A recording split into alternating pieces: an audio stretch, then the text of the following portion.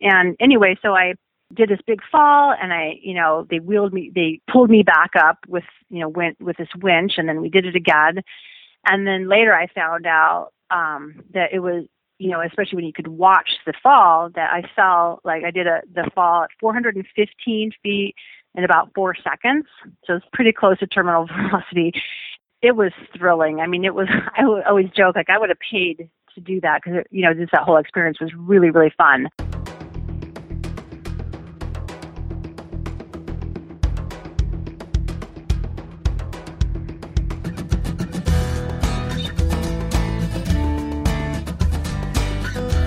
Episode 53, Rock Climbing with Gia Franklin.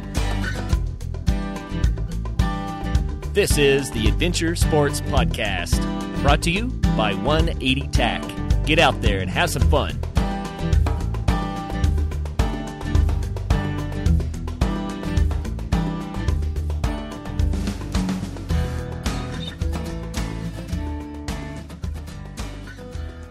Welcome to the Adventure Sports Podcast. Our guest today is Georgia Franklin.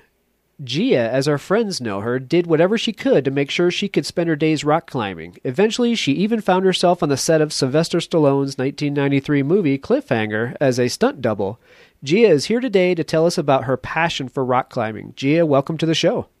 Thanks for having me. So, Gia, take a few minutes to tell our listeners about yourself and your connection to rock climbing.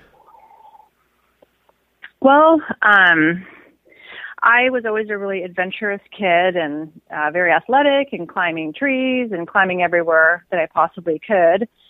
And didn't really discover climbing till I was in college. I was a dance major and had a good friend who was an amazing slackline liner as well. He did some really cool stuff and then got me into climbing or introduced me to it. And I became very captivated by it. One of the reasons is as a dancer, I spent, 6 to 8 hours a day inside the studio, 5 to 6 days a week. And I lived in Seattle at the time. And I also lived in New York. The weather's not always the best, kind of rainy. You're inside a lot. Right. And on my breaks, I would go out climbing and, you're outside and you're using your arms so much, your core, your fingertips, toe tips, everything was just really, really engaging, and I loved it. And so it just kind of won me over. At some point in my dance career, I kind of transitioned into climbing more. You probably found that being outdoors was a little bit more, a little better than being locked up inside a studio, I'm sure. Yeah, well, I mean, I loved being in the studio. I loved dance, and I love it still. It's like my first passion. And, but I was also, you look at all these bodies out there climbing, and it's like hard to find a guy, boyfriend in dance because most of them are not the guys for me necessarily. So then I was like, oh, there's all these hot climber guys. It's sort of terrible, but that's where my young mind was at when I was 19, 20. And it was fun being outside. I wasn't into it for the big, crazy adventure, and I was more into it just because I loved the physicality of it. And I loved being outside, the fresh air, the sunshine.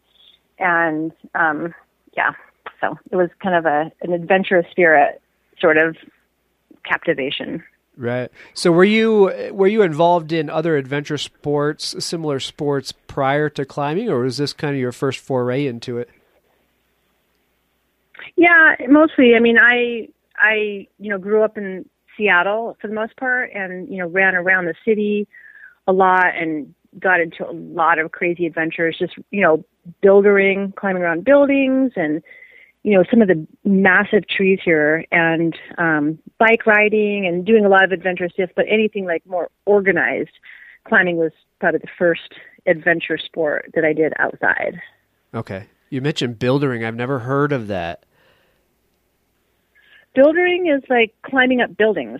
So like when you're in the city or you're at the universities or whatever, you're in college, or like I said, in the city, there's, you're a climber, you get this obsession and you just want to climb everything. You look at cracks in the street and you're like, oh, that looks like a really cool crack, and everything just is sort of your playground.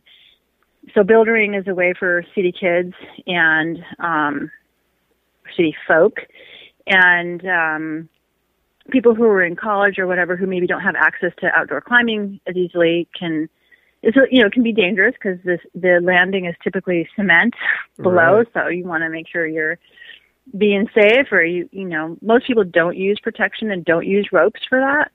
But nowadays, climbing is so much more mainstream than when I first started. There were not a ton of women in the sport, and not a lot of kids. It was just a really crazy fringe sport. But now it's very common, and there's climbing gyms everywhere, and so it's much more accessible now than it used to be. So I don't know if bouldering is quite as popular as it used to be with the fringy people who are into climbing.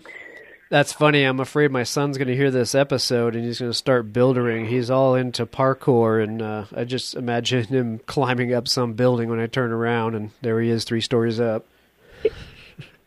Yeah, it's pretty fun. And there's some crazy videos you can see of people doing it, like going up pretty high. And so, and a lot of times it is fairly solid because it's consistent. You know what's coming because buildings are, built with, consistent relief and whatnot. So you don't get the big surprises that you would get out in the natural world climbing. So right. Not that it's safe necessarily, but you at least kind of have something that you know what's coming for you. Well, I imagine you probably have to learn. And somebody might have a window open. Yeah, exactly. I imagine you probably have to learn how to get chased off of properties too. There's probably quite a few landowners that aren't interested in your hobby. Well, it's so funny because that reminds me of a story I'd actually kind of forgotten about. But my husband and I, Scott Franklin, who's also like a really big time climber, did a lot of really great American ascents and whatnot. But he and I went to Japan back in the late 90s, and we were there visiting our friend who has a big distribution company for climbing equipment. He's like in his 60s, but very active climber, skier, super fit. And he wanted to show us this really cool Buddha, and it was actually locked up. So he's like, I guess the area was locked. So he was like, well, we came all the way out here. We can just climb over this wall. And so we were like, okay, all right. If you think it's okay, we'll do it. So we climbed over this big wall, and we kind of, we're trespassing into this sacred Buddha area that we were, surprised it was closed. They were probably doing some construction, and we got busted by these guards. It was really embarrassing, especially for my friend, I think, because he's like a 60-year-old businessman, but very advanced. Anyway, it was awesome. It's an awesome story. And he was kind of, oh yeah, my friends came all the way from the United States to see the Buddha, and it was locked. So we were climbers. And anyway, yeah. So sometimes you do have to get chased off, and sometimes you get busted. That's great. So other times you don't. You're simply saying that you're grown adults who know how to have a good time and act like kids from time to time. Absolutely. It's the way to go. Why would you encourage people to take up rock climbing if they never have? Well, one of the things that I love so much about climbing and always have is that it is so completely engaging. So from your toe tips to your fingertips, you are on, and it really helps your focus. I'm somebody who has always loved heights. Not everybody does love heights, and there are some people who are boulderers who do shorter, really hard physical problems, but they don't like to go higher than say 10 or 20 feet. They get gripped on going high, but they're really into climbing. So some people get into it because they like heights and the exposure. I love the heights and exposure. And I also just love the fact that it was so physically, completely engaging, and it engages your mind. You get so fixated on things and focus and emotional. It's amazing how obsessed and emotional and intense, you can get with it. And physically, it's so exhilarating. when I was first starting to climb, and I was, it was really natural when I started, and I don't know if it was just me, and I liked heights, so I didn't have to deal with that kind of fear factor. And I had a lot I could move from dance and just my, background of who I was as a physical person. But I could face climb. I didn't know how to crack climb at all. And then I was, my friend who first took me climbing put me on this crack climb, and I didn't really know the technique of how to put your fingers in and jam them in and all that stuff. And it was miserable. It was a horrible experience. And I was just like, I hate climbing. All climbers are liars. This is like the stupidest thing ever. And I was just so bumming. And I did the climb, but I was just hating it and felt just miserable. When I came down, I was just like, oh, this sucks. I never want to do it again, blah, blah, blah. And then 20 minutes later, I was like, okay, I'm going to do another climb. And I was like, all right, I got a problem here. So I just think I love it because it's super physical. And I've had my mom who, she's 32 years older than me. She's never physical her whole life. I've had her climb up stuff where she felt safe and she was really able to use her whole body. I've had my husband's moms climbing, and people who just are not climbers, you get them out on something that they can do. And the sense of accomplishment for them is really amazing. And we've taken professional basketball players climbing who are, they're used to really being in control on a court, but they get up on a rock and, some people are really just petrified of heights. Right. So that can be a problem. But it's something that is, you just overcome so much, and there's such a sense of satisfaction when you're done. And there are the people who are really crazy, wild, adventurers who just need that thrill. And that's not where I came from with it. I just came from it because I love the physicality. I love the locations that climbing would take you. So I just think you just feel really involved in life climbing. So that's, and you go to some of the most beautiful, spectacular places on the planet. Yeah, you really can get hooked on it. I do a little bit of climbing, and the times that I've gone, it's just, being up there on the wall, as long as you don't have that fear of falling off of the thing, like you said, you're just totally locked in and fixated on what you're doing at the moment, where that next crack is. It's a phenomenal experience to be up there. Yeah, and I was really into the gymnastics end of climbing, more pushing the hard physical limits of it rather than these, intense adventuring, scary or mountaineering. That was not really my scene. I was much more into just pushing your body as hard as you possibly could, pure physicality, how strong your hands could grip something, how small the holds were, how much endurance you had. So every move was, kind of edge of your ability. And another thing that I just love about climbing, whether you're at the highest end or in the middle or at the beginning, is there's this sense of oh, that's impossible. I can't do that. And you try and you work on it and you work your way past that sense of this is impossible, I can't do it, to trying and working at it and applying yourself to then doing it and being wow, I just did what seemed impossible to me. And then you surpass that and then you find another goal. So it's just this, ongoing relationship. And even though I don't climb as hard as I did back in the day, I still completely love it. And it's amazing. It's a really cool thing to do for the body. Yeah, absolutely. And mind. Physically and meditatively, for sure. Yeah, because it really, it brings in your focus like nothing else. And what you're thinking about it's so, you have instant feedback when you're climbing about telling yourself whether you can do something, whether you say, I used to teach climbing in workshops and, different privates and just, going out a lot. And, if you say in your mind, yes, I can get this hold, chances are you're going to get it. If you say, oh, no, I don't know, no, it's practically impossible.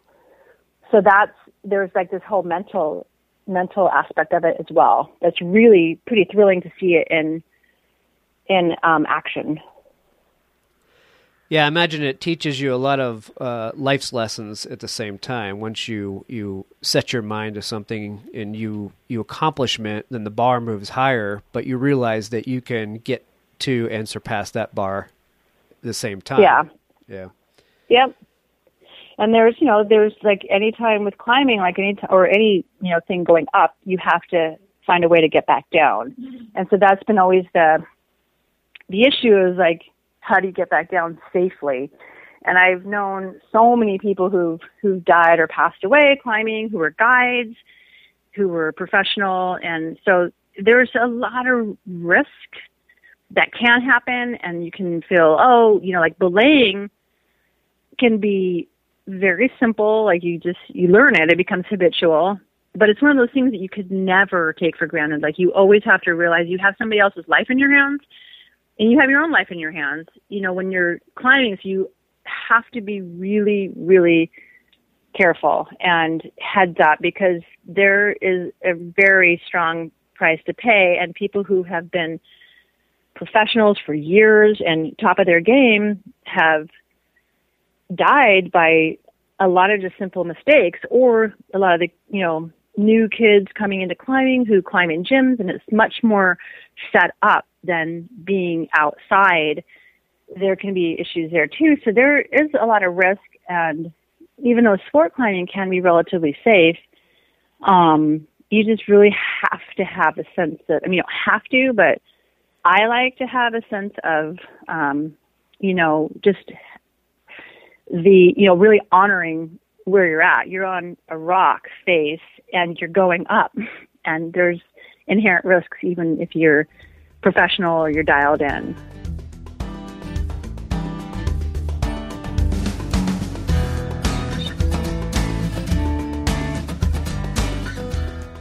Wild Play Element parks are where adults, teens, and kids can go for their adrenaline rush. With parks located in British Columbia and Alberta, Canada, your family can experience the excitement of a zip line, aerial adventure courses, and even bungee jumping at the Nanaimo, British Columbia location. Call 888-595-2251 and mention the Adventure Sports Podcast to get the Fearless Fans group rate. Again, that's 888-595-2251. You can also visit Wild Play on the web at www.wildplay.com. Vela Adventures is Colorado's premier provider of all-inclusive adventure outings just for women. Camp Vela Summer Day Camps offered this June and July provide exciting Colorado adventures, pampering perks, and fun activities all packed into one day. Make 2015 a summer to remember. Make it your summer. Visit www.campvela.com to choose your adventure and your location. And don't forget to use promo code 180TACK to save $10. Hey guys, thanks for listening to the Adventure Sports Podcast. Will you help us spread the word about the show? First, tell your friends to give us a listen. You can also help us out by taking a minute and going into iTunes to subscribe, then rate and leave us a review. Thanks for being a part of our show.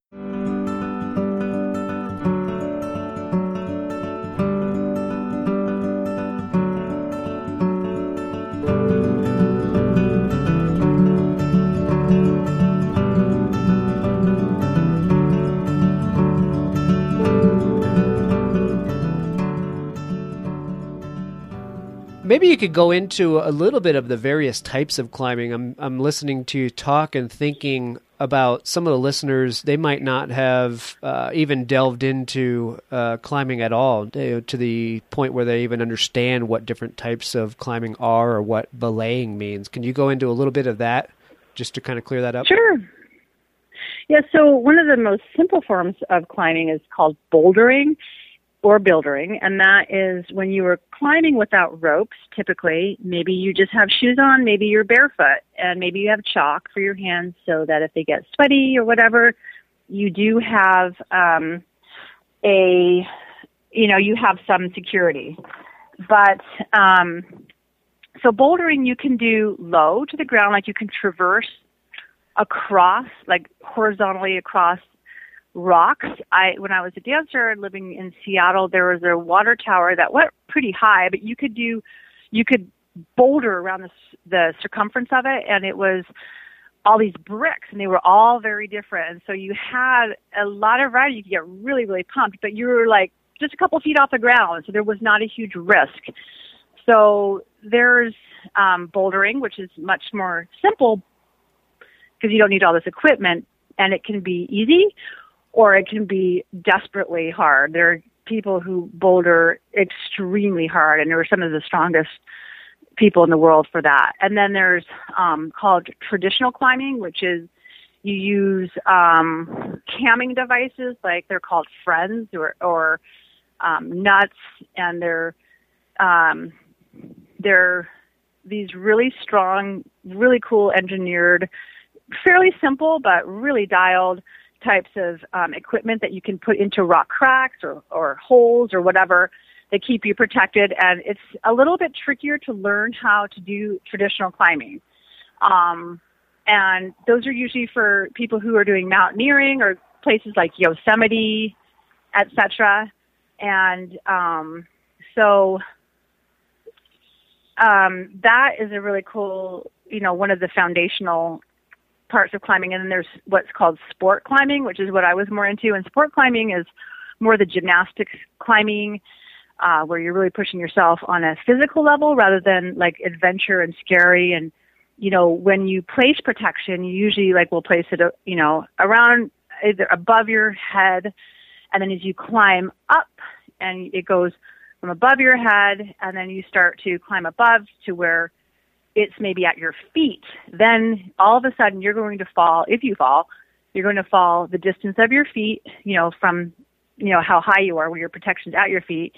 And then there'll be extra slack in the rope. So you stand to fall quite a ways. And then if you're belayer, the person who has your rope and kind of holding your lifeline with equipment on the ground or on the rock, because you can do multi-pitch routes where you are, doing, like in Yosemite, it's a 3,000-foot cliff, and you are, you will be belaying in the middle of the rock face. And so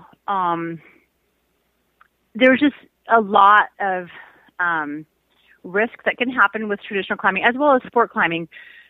And sometimes with traditional climbing, you get really, really run out, where you may be 20 feet above your last protection or more. And sometimes when you're doing mountaineering, you will do simul climbing and or big cliffs, when they do those speed climbs in Yosemite, there'll be simul climbing, so you don't have a belay station.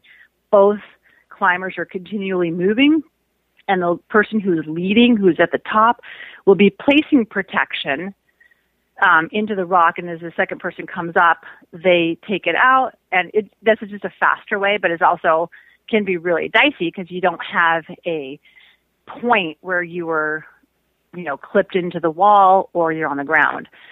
And then there's a sport climbing, which is a little bit more safe, but it's more edge of a physical, people's physical limits for just pure strength and endurance moves. And then there's the gym climbing, which is really fun, and you can be indoors to climb as a boulderer or a, leading. And leading is when you're the one who's putting the protection in or clipping bolts that are already pre-placed on the wall. So I don't know if that gives you kind of an idea. No, I think that's great. So would you recommend, if somebody's going to try it for the first time, would you recommend them going and learning in a gym or outdoors? Either way, they have a trainer, in the scenario, but which would be a better way to start? Well, I guess it really depends on what your situation is. I mean, for me, I did learn outside, and I had somebody who had years of experience and was really solid and safe. So the most important thing is being with somebody who is very practical and safe and has a lot of experience and will not get muffled, ruffled mentally. And if, obviously the gym is much more practical or convenient for a lot of people because you can get into it with a lower amount of risk and you can experience the physicality of climbing. But being outdoors is also another thing that's really, really captivating. And a lot of these top competitive climbers, because there's competition climbers too, and they will train indoors a lot. And then, when they go outside, it's a little trickier for them because they're used to training, or you get comfortable inside of a gym or an indoor climbing experience, and being outside can be much more, I don't know. I love both. So I think that the most important thing is to find a place that's safe and that's convenient for you. Gyms could be easier to find, but there's guides at most any climbing area that you can hire to take you out. And so I guess it just whatever seems to captivate each person. Everybody's different. Yeah, so I imagine it depends on what you're in it for. If you're in it for the exercise and don't care so much about the outdoor environment, then maybe the gym's for you. But if you're in it for the psychological, the calming aspect of being in the outdoors, then obviously go that route. But I think ultimately, one way or the other, learning the fundamentals, all of the terminology as well as the knots and placement of your protection is what you need from either end, whether it's a gym or outdoors. That's primary. Yeah, absolutely. And and so it just really is, kind of what suits you, each individual person. Right. So what would you say your best accomplishment as a climber has been? Is there just one moment or one thing you're just really, really proud of? Well, I was the third woman in the United States to climb 513, and that was, the two women who climbed it before me were Lynn Hill and Bobby Bensman, and they're world-renowned climbers. And then Robin Erbesfeld, who she did it quickly after I did, and then went on to be like world champion rock climber. So she has a lot of accomplishments. But that's something that I feel proud of because I hadn't been climbing for very long, seriously, but I had, been really focused on it for probably a good year and a half, and I really was able to make a lot of progress and become a professional climber and hit that 513 mark. And consistently climbed 513, and I, won national competitions, and I've, placed in the top, was in one of the top finalists in national competitions, for the time that I was competing. And I have so many different climbs that I really love doing, but I like, doing the hard end of climbing and feeling like I really was able to get fit and push my body and mind and emotions to a point where I could do stuff that was just felt like it was impossible before I did them. That sense of like, it just really feels magical. Well, a 513 is a serious accomplishment. How can you describe that to somebody that doesn't understand the various levels of climbing? Well, I guess the hardest climbs right now that only a handful of people are doing is 515, which is extremely hard. And 514 is also a handful, but more now are doing it. And there's even kids who are doing it who, it's just so weird how evolution creates these opportunities for people to really excel at stuff that's like, wow, mind-boggling. And there's a lot more people who are climbing and training and, really getting into the physiology of climbing, psychology, physiology, the whole aspect of it to really push the limit. So 514 is very, very upper end as well. And there used to only be, a handful of people who could do 514.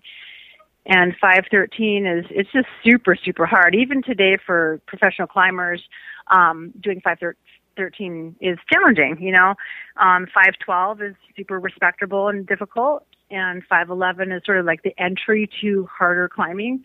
510, I always find is, it's fun and it's doable. I want to be climbing 510, 511 until I'm like 80. Be fun to do 512, 513, but it can be very intensive on your finger joints, right? As well. 5.8. Kind of an entry level, in my opinion, but 5.6 is maybe more of an entry level for a lot of people. 5, 6 is usually not too terribly hard. But for some people who might be really scared of heights or don't have a lot of physicality, 5, 6 could be really challenging. 5, 8 is when it starts to maybe get 5, 8, 5, 9, it starts to get a little bit more physical, a little bit more challenging. 5, 10 is like where you're starting to get into more technical. 5, 11, you're like I said, it's more the entry grade of harder climbing. Right. So 5, 13 is like you're holding onto really small holds. You have to be seriously fit to be doing that grade. Yeah, and that's and what I'm not doing that right. That's what I wanted to paint the picture of. So the difference in the levels of climbs are the cracks that you can access. So if you have a nice big foothold, you're down in the 5, 6 range.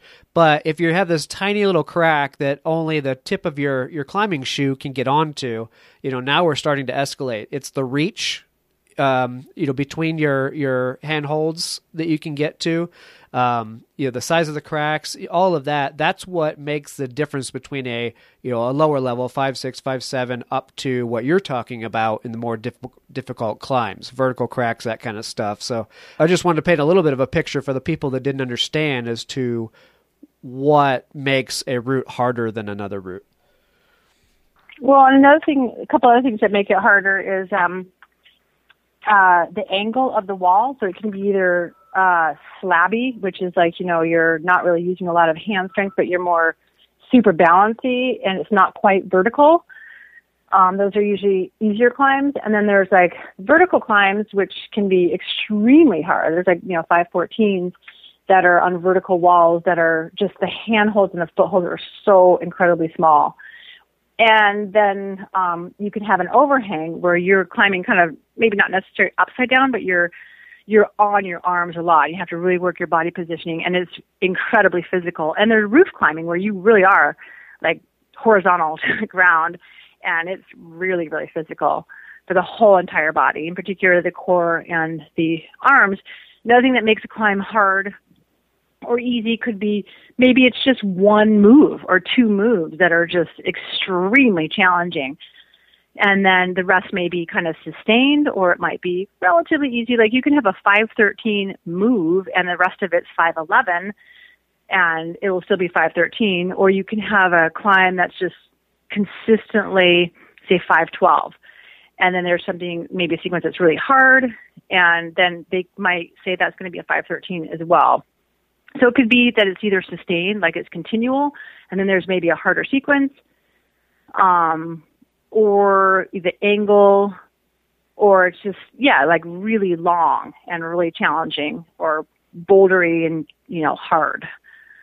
Right. So there's a variety of ways to make something, or really technical and, or very physical. Like you have to dyno, like you have to jump from one hold to the next. And, some people might have a better physicality to jump, or, maybe they have stronger fingers to hold on to tiny little holds, or the ability to stand on tiny little holds. There's all kinds of aspects to make it. It could be physical, it could be technical, it could be reach, it could be one move, it could be a series of moves, it could be endurance that create why a route would be harder or easier.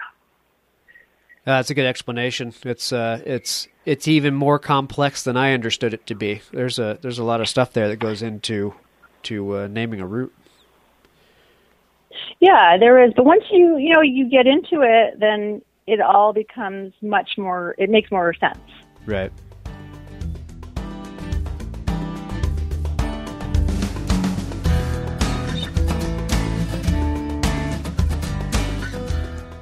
Some mud and obstacle runs are built for pain. Some are built so that you have to train. But Muckfest MS is built for laughs. Muckfest MS is the fun mud and obstacle 5K for everyone. There's no special training required. All you need is a sense of humor and a pair of sneakers. All fundraising proceeds benefit the National Multiple Sclerosis Society. Sign up at muckfestms.com. That's MUCKFESTMS.com. We'll see you in the mud. Flight One is your number one source for skydiving introduction and certification. As the leading provider of canopy coaching and instruction in the sport of skydiving, Flight One works with canopy pilots of all experience levels around the globe. Whether you are a first-time jumper or a more experienced enthusiast looking to advance your hobby, Flight One can team you up with an expert instructor no matter where you're located. Visit www.flight-1.com to start your adventure today.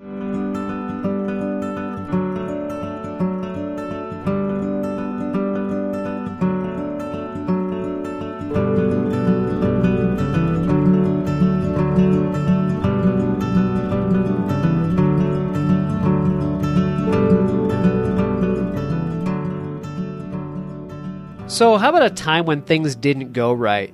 Is there a story where you just questioned whether you should really be up on that rock? On like a particular climb or not? Yeah. Any moment that just really had you wondering? Well, one of the, I've had many, but one time, like, after I did the movie Cliffhanger, it's shot in this amazing location in Italy, in the Dolomites, and we had to helicopter into a lot of locations. So we'd be in these crazy, crazy locations, and the weather was from winter time to spring, so it was pretty inconsistent and stormy weather, which made filming a little extra challenging.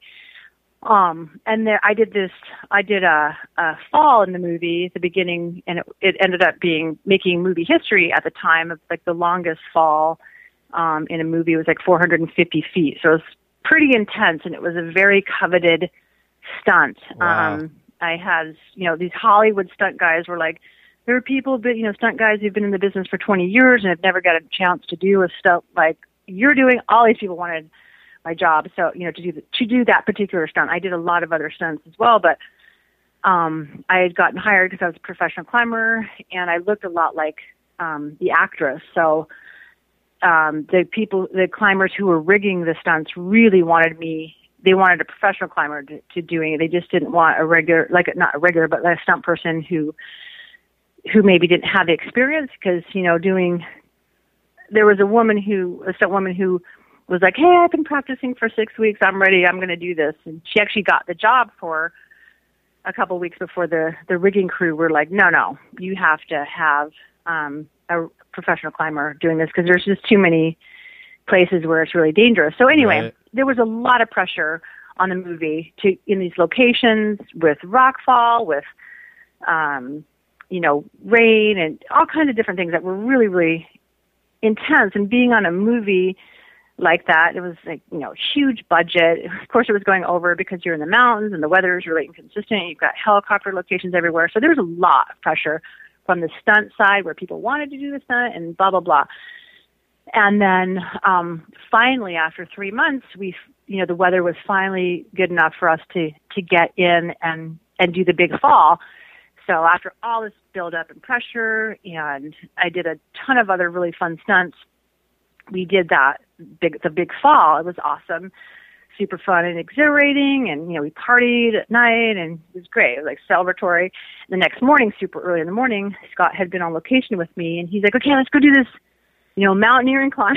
And I was like, okay, like I really needed to sleep in. And it was, he got me up, but like the crack of dawn, I'm like, oh my God, I'm so tired. I don't want to do this, but okay, fine. And I'd never really done any really, kind of mountaineering climbs. But he was super gung-ho, so I'm like, all right, let's do it. And it was easy. Like, it was well within my physical limits, but it was multi-pitch climbs. And so at one point, like, we're climbing, and I'm like, I hadn't seen him for hours, and I'm climbing, and I'm just like, why is it relatively easy in certain areas? So there was all this rope on one area of the climb where I'm kind of walking across. I'm like, why is there so much rope? And I started like coiling all this rope, like probably, good, 20, 30, 40 feet of rope. And then I realized, like I was telling you before, when you're doing mountaineering climbs or big rock climbs, when you're trying to go fast, you simo climb, where people are climbing simultaneously. Right. And I was like, oh, I think we're simo climbing.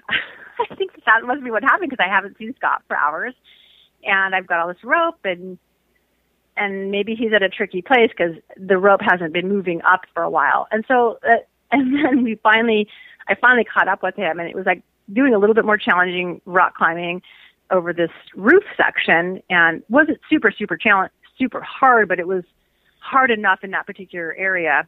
And I was really tired, and I was, anyway, so that was one point in time when I was like, wow, this is really, really, I don't want to be here right now.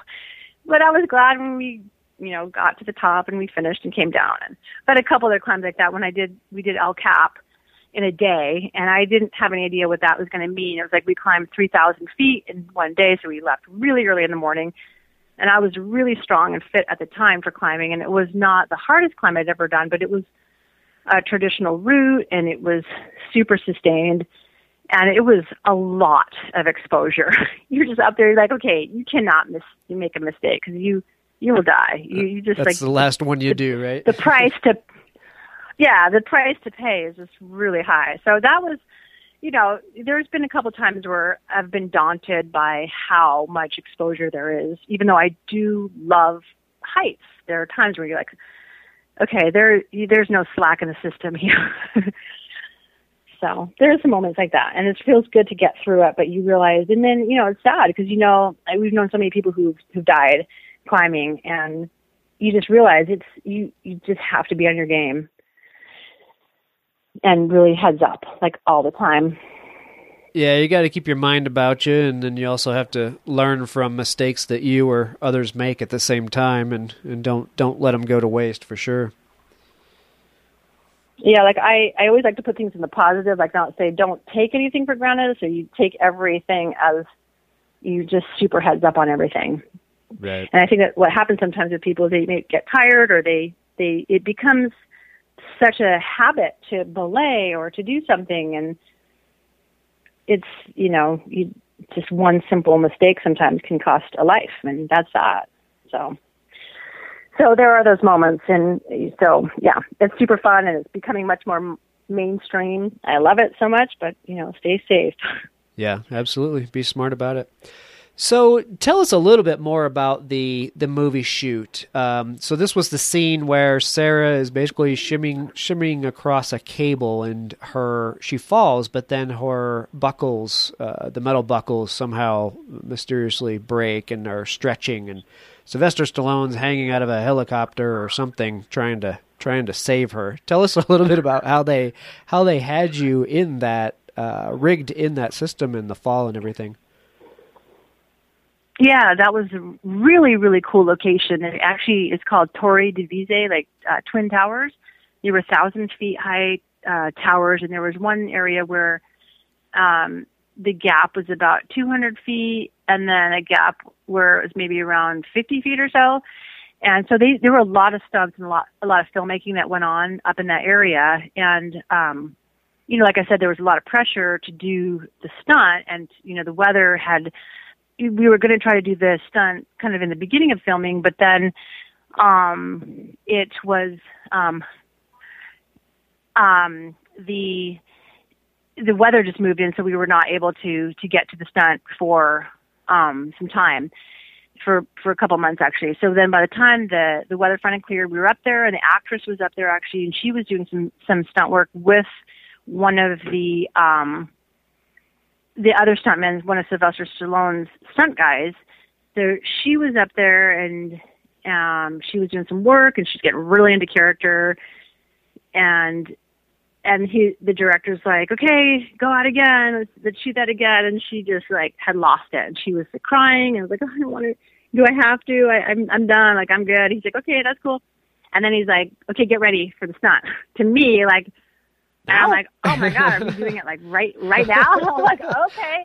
And so they, and it was, we kind of knew it was coming, or that it could be coming, but it was pretty intense. And all of a sudden we're like, okay, jump in.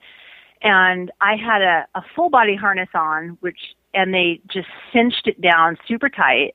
I had to wear this kind of clothing that made it really smooth, because there was, when they put a body harness on you, then you can see kind of where it is. So they wanted to have it camouflage. I had all these different clothing, and then they actually sewed me in to my clothing. So, you're kind of stuck. And then they had to wait for a helicopter to be ready in case there was an accident, which I'm like, okay, I'm going to fall 400 feet. And there'd be nothing to get. It's 1,000 feet to the ground. If I fall, why do you need a helicopter? But anyway, so we had to wait.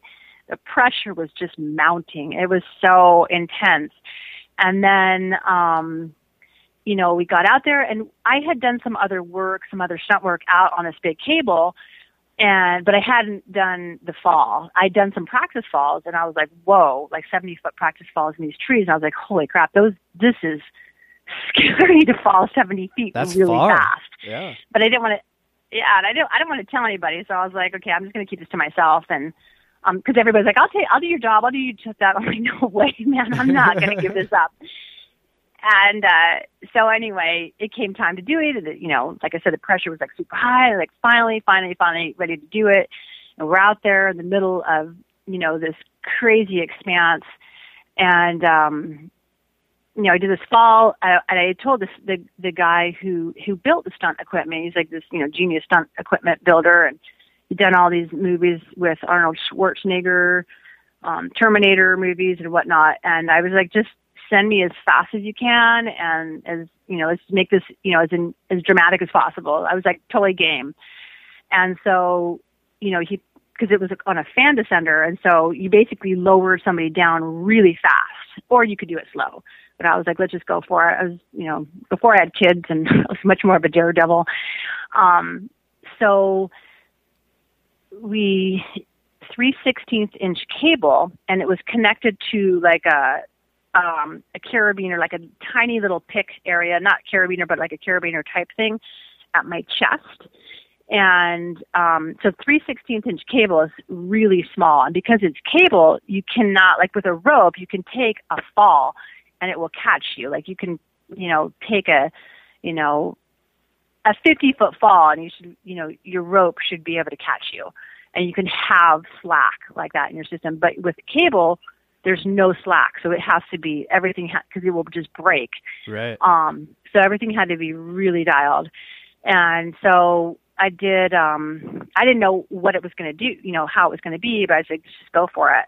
And he was a very religious guy. Like, okay, let's pray before we do it. Let's just go for it. And fortunately, my husband actually was there and was able to film in one of the prime filming positions that another filmmaker was at, David Brashears, who was he's done a lot of trips up Everest. So that was really cool because we have some actual footage of the film, behind the scenes. And right. Anyway, so I did this big fall, and they wheeled me, pulled me back up with this winch, and then we did it again. And then later I found out, that it was, especially when you could watch the fall, that I fell, like I did the fall at 415 feet in about 4 seconds. So, wow. Pretty close to terminal velocity.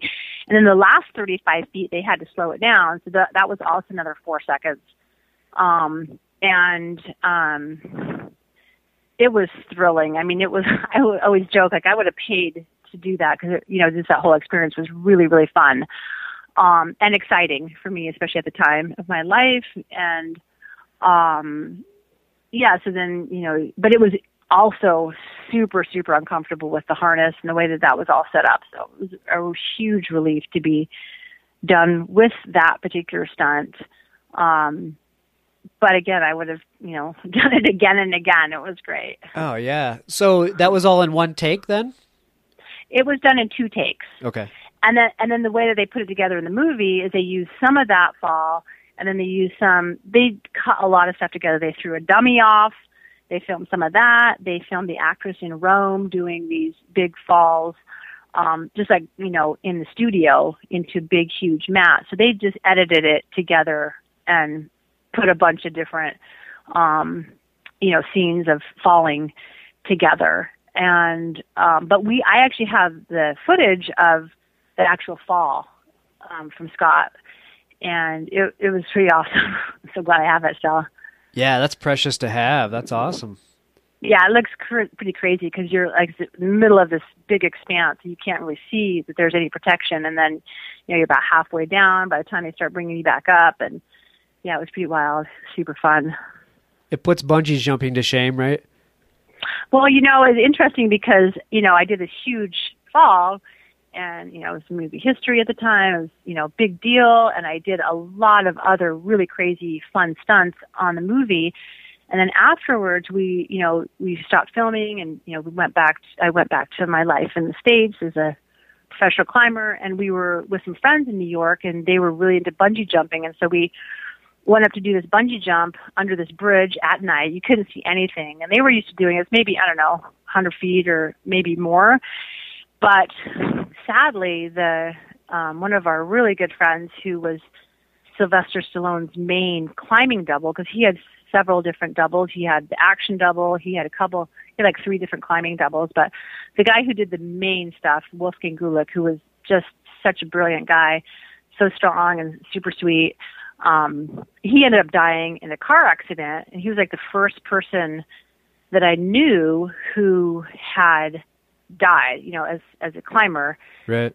And so there I am under the bungee jump, like, okay, I've just done this big fall in Italy, did all these crazy stunts, and I'm here under this bungee jump. But one of my, really good buddies had just died, and I just made me realize, it just didn't make sense to just throw your body off, like just to put some caution to the wind and, just be so cavalier with our bodies.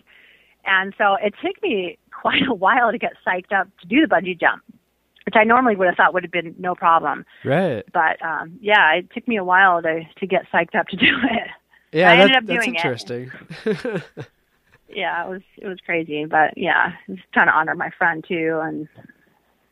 But, yeah, so it didn't totally put bungee jumping to shame. Bungee jumping is its own thing. I have a very healthy respect for it, too. Yeah, absolutely. Okay, I want to respect your time, so can we wrap up the interview with a funny story? Oh, my God. I don't know what kind of funny story. I mean, I feel like my whole experience climbing was pretty funny.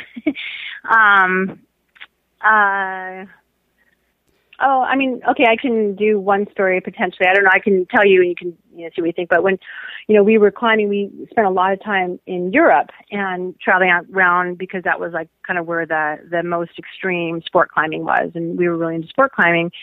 And so we were, in Europe, and all the European climbers were like completely stylish and super professional, and we're these American guys, and we pretty on our game as well. But and Scott was sponsored by this one Italian company, and they'd give him money, and they'd give him clothes, and different things like that. And one weekend we were in Italy waiting to go see them on Monday, and it was like Saturday, and we were completely out of money. We didn't have any cash. We didn't have any gas in our car, and we had no food because we didn't have any money. So we were like, okay, we're going to just sleep at the gas station until Monday opens up. And so that was something that was really funny. And we went there, we finally, got into Dolomite, and they gave us these, money, and we got these outfits that they're like, okay, here's these, matching sweatpants and sweatshirts that we're going to give you guys. And we're like, okay. And, like in Europe, they're wearing all these really swank little Adidas outfits, and everybody's looking really pretty cool. But the ones that they gave us is like super lame, like bright cherry red, super ill-fitting sweatshirt and sweatpants, and then like a Kelly green one, and they like had this Dolomite thing. I mean, it's Italy, and they're super stylish, but these were the most horrendously fitting sweatpants. And Scott and I were we were super fit, we were like on our game, but we were camping out in Italy as well, and we like camping at this big area. We didn't usually camp with like a lot of people around. We kind of find these kind of obscure places to camp, but anyway, so we were playing cards in a tent and whatnot, and then we get out like, okay, let's go brush our teeth, or go do our thing out in, where everybody else is, and we'd be wearing our matching what outfits. Special outfits. He's in red, I'm in green. And we just looked so incredibly stupid, but we knew it, but we were kind of doing it as a joke. It was really funny to us. I don't know. People probably thought we were just like totally disgusting and ridiculous. That's funny. There's a candid camera somewhere around there, I'm sure. Yeah, and we would just be laughing as well. And all right. Well, I appreciate you taking some time out to tell us about rock climbing and explain a few of the ins and outs for those that may not know. Cool. It was my pleasure. So stay safe, everybody. Have fun. All right, Gia. Thank you. All right. Thanks a lot. All right. Bye-bye.